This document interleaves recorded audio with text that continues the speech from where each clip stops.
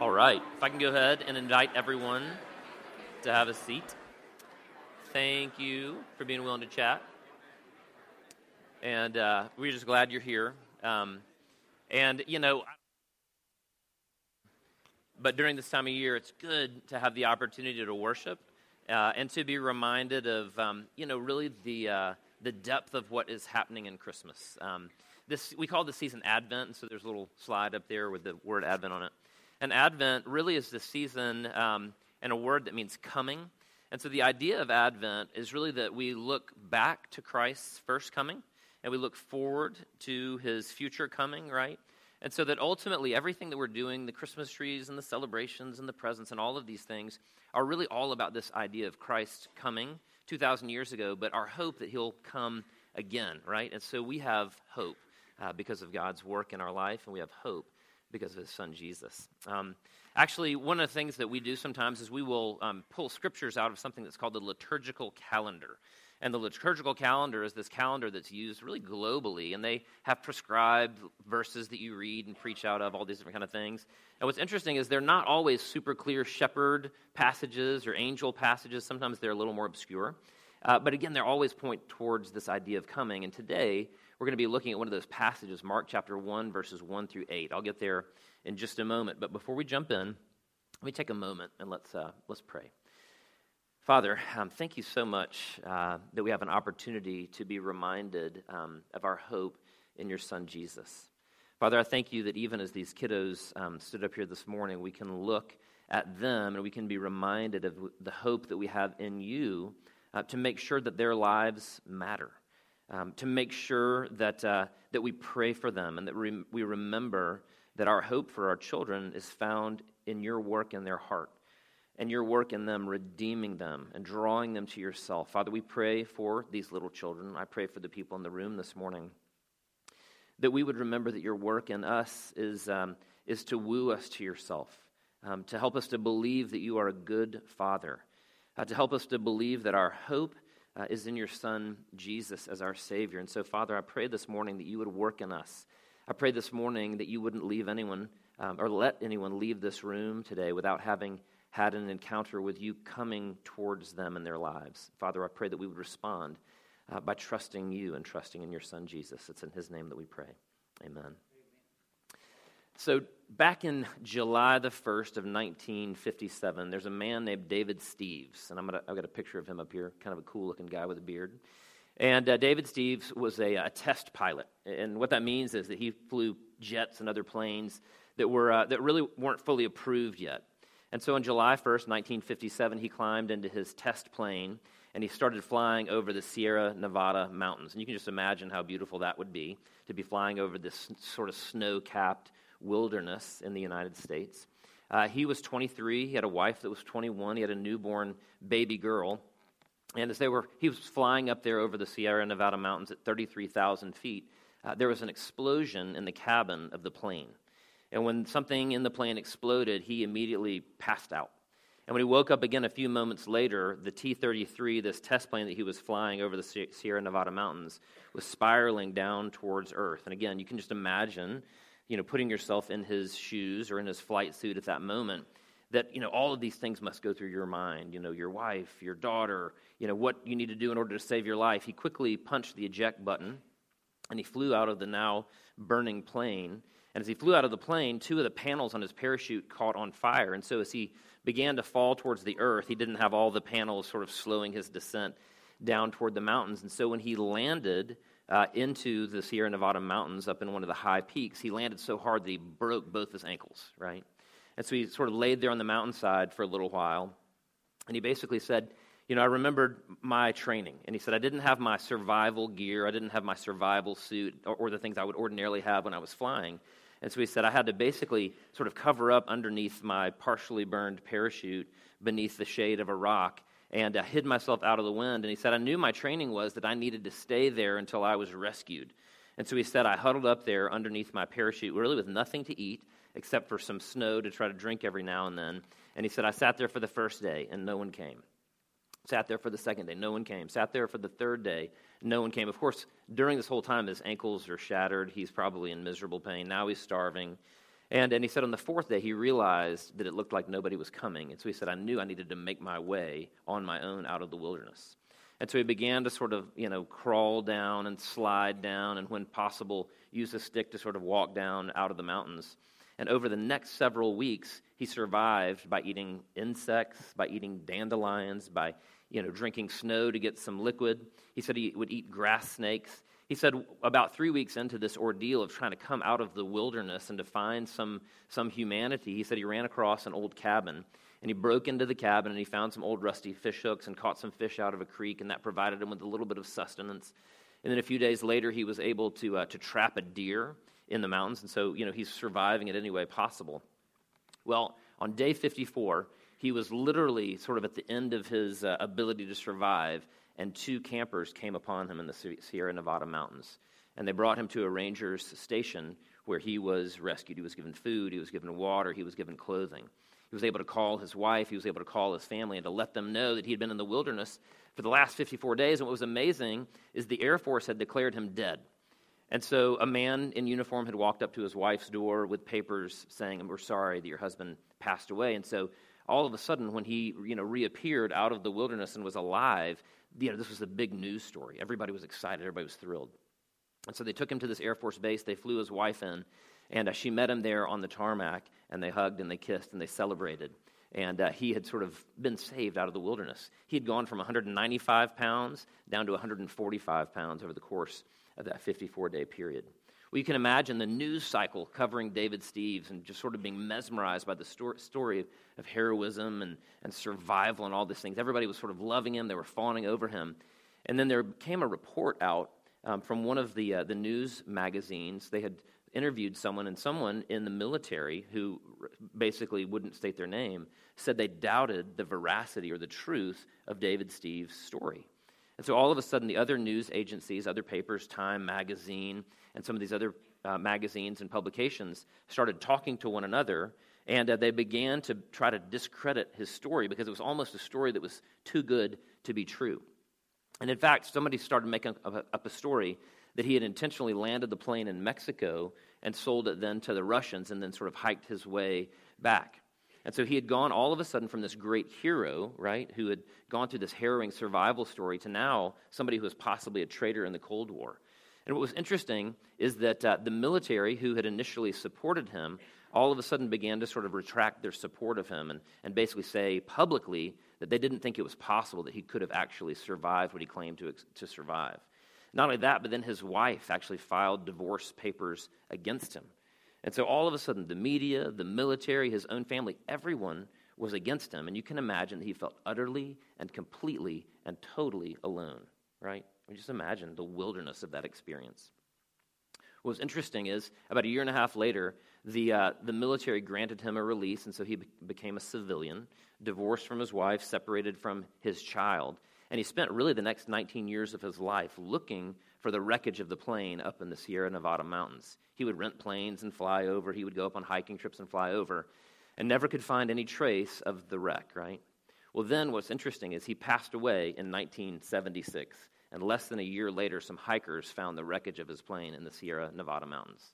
And so all of a sudden, all these people that had turned their back on him, all these people that were supposed to protect him, all these people that were supposed to be there for him, all these people that were supposed to support him, the military, the media, the American people, his own wife, all of these people were faced with the reality that he had actually been telling the truth 20 years ago when he wrecked his plane on July 1st, 1957, right? Just what a crazy story.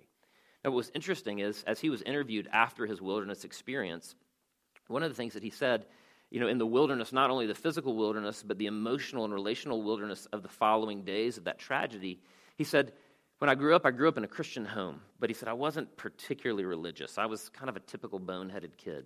And he said, not only that, but he said, as I went into the military, I began to pursue things that probably weren't very good. And in fact, he said, when I was up there in the wilderness, he said, I was really faced with having this encounter with God. I was alone. I was desperate, right? I had no hope whatsoever. And so he said, all of a sudden, I turned to God. And in turning to God in the wilderness of that experience, I had to confess the reality of my sin to a holy God. I had to tell him all the ways in which I'd failed my wife and failed my daughter and failed to pursue him. And he said, up there in the mountains, I turned to God. In the wilderness, I repented, and I prayed, and I prayed, and I prayed. And that was the thing that enabled me to survive that wilderness experience. Really amazing story. And again, a story of utter tragedy and somebody being left alone. Some of you in the room this morning understand the wilderness, right? And maybe for some of you, maybe it has been a physical wilderness, but more often than not, and probably for most of us, we've gone through wilderness periods of time in our lives where we felt alone, where we felt rejected, where we felt unprotected by the very people that were supposed to protect us, right? But what's interesting is the Bible over and over and over again paints these pictures of the wilderness as the very place where God comes to us, and the very place where we turn to him and trust in him in the middle of our despair. And often that turning to him yields confession, sort of admitting the depth of the brokenness of our hearts and our souls and our lives. And it yields repentance as well, where we turn to God and we say, I have no hope but in you, therefore I've got to trust and turn towards you. That wilderness is where we find ourselves this morning in this reading of Mark chapter 1, verses 1 through 8. I'm going to turn there really quickly. You can see it up on the screen.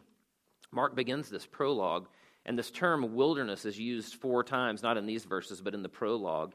And so it's very clear that in the midst of this introduction to his book, he's very concerned about meeting people where they are, alone, separate, far away from God. In fact, the period of time that Mark is writing, there's been 400 years since the last prophet.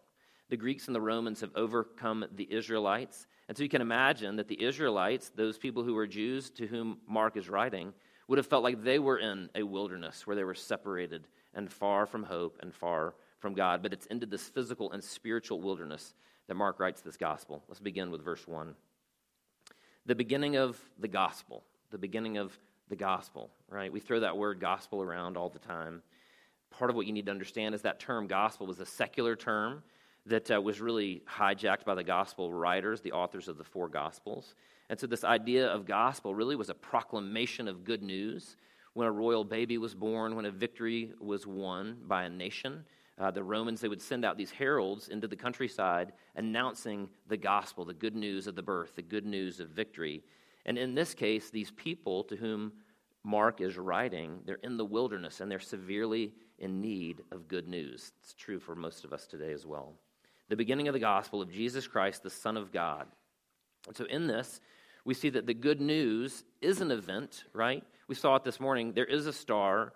There is a baby born. There are angels. There are wise men. There are shepherds. It is an event, but it's also more than an event. It's a person, right? That's what Mark is telling us. The beginning of the gospel of Jesus Christ, the God-man, the Son of God. He had come to rescue his people. Verse 2, as it is written in Isaiah the prophet, behold, I send my messenger before your face, who will prepare your way, the voice of one crying in the wilderness, prepare the way of the Lord, make his path straight. And so Mark here intentionally combines 2 passages, one from Isaiah 40, which we're going to read a little bit later, one from Malachi 3. He gives credit to Isaiah because Isaiah is the more prominent prophet. The point, however, of both of these passages is to announce that God is sending someone to prepare the way for the God-man, that God is sending someone to announce the coming of the one who will rescue his people. And then in verse 4, we read this little section that John, that is John the Baptist, appeared, right? And so Mark is very clearly saying that messenger that Malachi 3 talk about and Isaiah 40 talk about appeared, and it was John the Baptist. He was baptizing in the wilderness. And so, again, very quickly, you need to understand that baptism was really, it preceded what we understand as New Testament baptism, where John the Baptist was baptizing people. It was actually part of some regulations that involved non-Jews entering into Judaism. Not only were they circumcised, the men, but they were also washed with water. And this baptism symbolized that they were made clean. It really looked forward to Jesus. But John the Baptist, as he baptizes both Jews and Gentiles in the wilderness, part of what he's saying is that your nationality, your religiosity isn't enough to earn you favor with God. It's not the way in which you're clean before God. You need to be cleansed by God in order to come into the family of God. And of course, it's looking forward to Jesus. Back to the scripture. And proclaiming a baptism of repentance for the forgiveness of sins.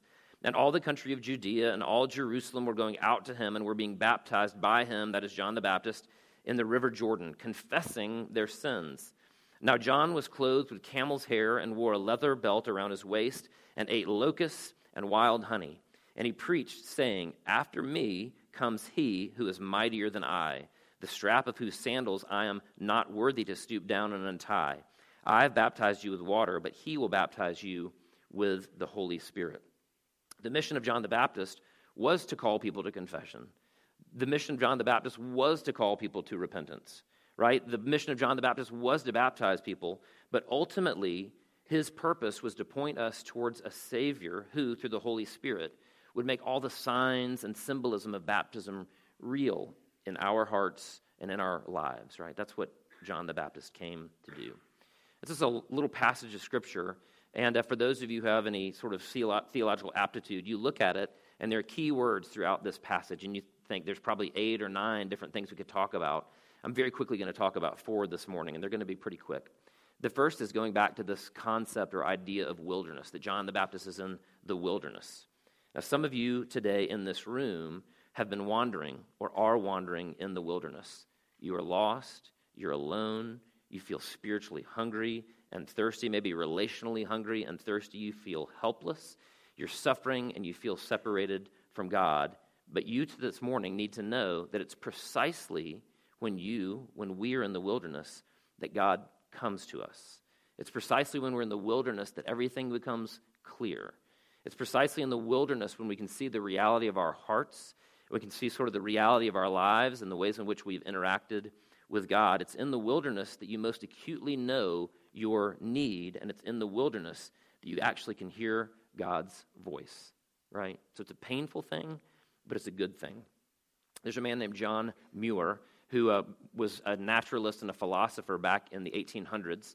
Interestingly enough, he came from a strong Christian background and memorized the entire New Testament. Here's what he had to say about this idea of wilderness. He says this: "The clearest way into the universe is through a forest wilderness. Thousands of tired, nerve-shaken, over-civilized people." By the way, he's writing in about 1830 here. So he's talking about tired, nerve-shaken, over-civilized people back then. How much more does this apply today?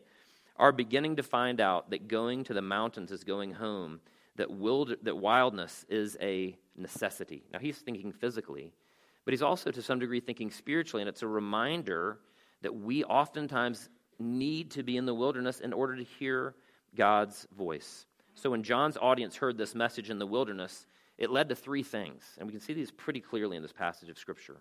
When they were in the wilderness, one of the things that it led them to was confession. Right? And so this idea of confessing in the Greek means to say it out loud along with someone else. To say it out loud along with someone else. It's almost like helping one of our children to confess something they've done sometimes. Our tendency when we confess is to say part of the truth. You know what I mean? Like, I did it one time, kind of, and then you throw some blame in there. But when you confess biblically, it means to say what actually happened all the way with someone else. In other words, you're not trying to blame anybody else anymore. You're not trying to hold on to your innocence anymore. You're simply saying, hey, look, I need to get this off my chest in its entirety. And so ultimately that's what's being described here is these people in the wilderness have come to a point of saying, I can only trust in you, God, right? And so I've got to turn to you and I've got to confess the brokenness of my heart. And when we confess and admit to another person, in this case our high priest, when we confess the whole thing, we remind ourselves of the reality and the depravity of our brokenness, right? God already knows it, so I don't know why we're hiding it from him. But when we confess to him, we confess the reality in its entirety of our depravity and our brokenness. Frederick Buechner, who is a Greek theologian, says this, a German theologian says this: to confess your sins to God is not to tell God anything that he doesn't already know, right? I mean, God's omniscient. He knows our hearts better than we do. He knows our actions better than we do. He remembers what we said and what we did better than we do. All of us here today have offended God in thought, word, and deed. But until we confess them, that is, our sins, there's an abyss that exists between us and God, he says. When you confess them, they become that bridge. Part of what happens to the people in the wilderness is they confess. And they confess in entirety their hearts and their brokenness and their minds and their words and their deeds to God. And it's part of what happens when we come into the presence of Jesus, is we realize that he sees us for who we are, and therefore we can say along with him what we've really done, who we are, confession. The second thing we see in this passage is this idea of repentance. So part of John's baptism was not simply acknowledging sin or confessing it. That's good, but it's not enough. Actual repentance is this Greek word called metanoeo, which means to change your mind, but really holistically, it means not only to change your mind. In other words, you say, I'm worse than I thought, right? I'm more broken than I realized. It's where you say, my selfishness undergirds not only my bad sort of decisions and bad behavior, but selfishness even undergirds my good decisions. It's changing your mind about your own heart and the way you think about things, but it's also changing your direction, right? It's also saying, I'm going to turn from a life of self-protection. I'm going to turn from a life of control. I'm going to turn from a life of trusting in all of the things that I can do to trusting in God alone. It's choosing a life of self-sacrifice and submission to God. That's what repentance really is. It's changing our mind, our heart, and our direction. When Martin Luther nailed up the 95 Theses on the Wittenberg door, the very first of his theses said this. He says this. He said, our Lord and Master Jesus Christ willed the entire life of believers to be one of repentance. Let me read that one more time. Our Lord and Master Jesus Christ willed the entire life, not just of new believers, not just of people before they become Christians, but the entire life of believers to be one of repentance. In other words, the more we walk with God, the more closely we walk with God, the more we realize our brokenness. I've got a friend who describes understanding his sinfulness as basically saying, I used to feel like I lived in a one-level house that was on a concrete slab, and my sin was just about as thick as that concrete slab. And he said, then I realized that my house wasn't on a concrete slab, but rather it was on sort of a crawl space. And my sin was really the depth of that crawl space. And then he said, as I walked with God more and more and knew him more and more, he said, I realized there actually was a little cavern beneath that crawl space. And beneath that cavern, filling it, was all of my sin and all of my wretchedness. And then he went on to say, beneath that cavern, there's even more. And so the closer we get with God, the more we walk with him, the more we realize that we're far, far more sinful than we could dare to ever imagine. But the good news of the gospel, of course, is that we're far more loved and far more forgiven than we would ever imagine either. There is a man named Thaddeus of Vito Venica who is a priest. He says this. He says, no sin is unforgivable except the sin of unrepentance, right? The only thing that's unforgivable is not to turn to God, not to trust in him and repent and trust upon Jesus. We need repentance. You see, repentance is not only going to a priest and confessing. We fall many times during our life, and it is absolutely necessary to reveal everything, that's that confession, to a priest who is a witness to our repentance. The good news is we don't confess to a human priest. We confess to our ultimate priest who already knows the depth of our sins far, far more than we do, and someone who's been tempted in every way as we are, yet was without sin. It's to Jesus that we confess. It's to Jesus that we repent. Many of us in this room this morning need to change the direction of our inner being. We do need to change the way that we think, right? It may be that our inner being is envious and covets a life or possessions of someone else, right? It may be that your inner being is bent on holding someone accountable for some way in which they've offended you, and your inner being needs to be turned towards forgiving them. Either way, our life needs to be a life of repentance towards God. The last thing we see in this passage is this beautiful concept of forgiveness. That's ultimately what John the Baptist is doing. John the Baptist is ultimately saying this. He's saying all of us need to hear and believe that forgiveness is offered to all those who trust in the eternal Passover Lamb. That forgiveness is offered to all those who confess and repent and trust in Jesus as their only Savior. Now, I mentioned earlier that at the very beginning of the book of Mark, Mark quotes Isaiah 40.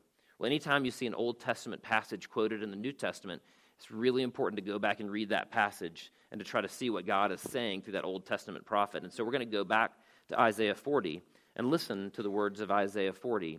Listen to this concept of forgiveness that was not only offered to the listeners of John the Baptist, but this idea of forgiveness that's offered to you and to me as well. Isaiah 40, beginning in verse 1, says this, and God is speaking through Isaiah. Comfort, comfort my people, says your God. Speak tenderly to Jerusalem and proclaim to her that her hard service has been completed, right? Your penance has been done for you, right? It's been taken care of. It's like when you're at a restaurant and you get ready to pay the bill and somebody says, somebody paid the bill for you. There's nothing else owed. Her hard service has been completed, that her sin has been paid for, that she has received from the Lord's hand double for all of her sins, right? And so for those of you in the room this morning who think, well, that thing I did when I was in college was too bad. There's no way God can forgive me for that. And part of what God says is, it's been paid for twice over, right? Or the person in this room who says, I've committed that sin so many times over and over and over and over again. Surely there can't be any forgiveness left. And God says through Isaiah, it's been paid for 2 times over, right? Right? Some of you in this room are basically saying, my sin is not so much doing a horrible thing once or doing a horrible thing many times. My sin is that I just barely trust God. I just barely trust that he's good. I just barely trust that he really has what's best in his best interest for me. I just barely trust that Jesus is able to love me and care for me. And God says, even that sin I've paid double for, all of your sins. Verse 3, a voice of one calling, in the wilderness, prepare the way for the Lord. Make straight in the desert a highway for our God. Every valley shall be raised up, every mountain and hill made low. The rough ground shall become level, the rugged places a plain, and the glory of the Lord will be revealed. Right? What's more glorious than a God who looks at his children who've rebelled against him and offers forgiveness, right? 2 times more than you need to be forgiven. What's more glorious than that? What's more glorious than a parent forgiving a child? What's more glorious than a spouse forgiving another spouse? The glory of the Lord will be revealed in his forgiveness, and all people will see it together. For the mouth of the Lord has spoken, right? It's not your mouth that matters. It's not the mouth of the world that matters. It's not the mouth of someone who would seek to convict you that matters. It's not the mouth of Satan that matters. The mouth of the Lord has spoken, right? All of your sins have been forgiven. Forgiveness, more than enough, is offered you. The mouth of the Lord has spoken. Do you not know? Have you not heard? The Lord is the everlasting God. Who are you to argue with him? The mouth of the Lord has spoken. The creator of the ends of the earth. The mouth of the Lord has spoken. You've been forgiven. He will not grow tired or weary. Right? He won't grow tired or weary with your sins. The mouth of the Lord has spoken. It's more than enough. His forgiveness is more than enough. And his understanding, no one can fathom. It doesn't make sense to you. It doesn't make sense to me. But the mouth of the Lord has spoken in the wilderness. You're forgiven.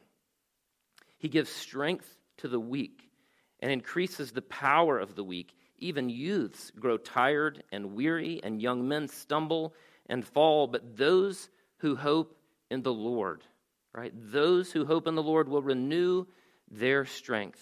They will soar on wings like eagles. They will run and not grow weary. They will walk and not be faint. Why? Because of God's forgiveness, right? The mouth of the Lord has spoken. You are forgiven. Let's take a moment. Let's pray. Father, we thank you again for the children we saw on the stage today. We thank you for the songs that were sung. We thank you for the scripture that has been quoted. Father, I look out at this room and I thank you for each of these souls who you have created in your image. They are filled with dignity. More than they realize, we are filled with dignity because we've been created in your image. You are the creator. You are the everlasting God, the King of kings. Father, we are filled with dignity, but we're also filled with depravity. Father, we're not only more powerful and more capable than we realize, but we're also more broken than we realize. So, Father, I pray that you would woo us to yourself today, that you would draw us to yourself today, that we would confess, that we would repent, knowing that your mouth has spoken and that you have offered each of us forgiveness in the perfect life, death, and resurrection of your precious Son, Jesus. It's in his name that we pray. Amen.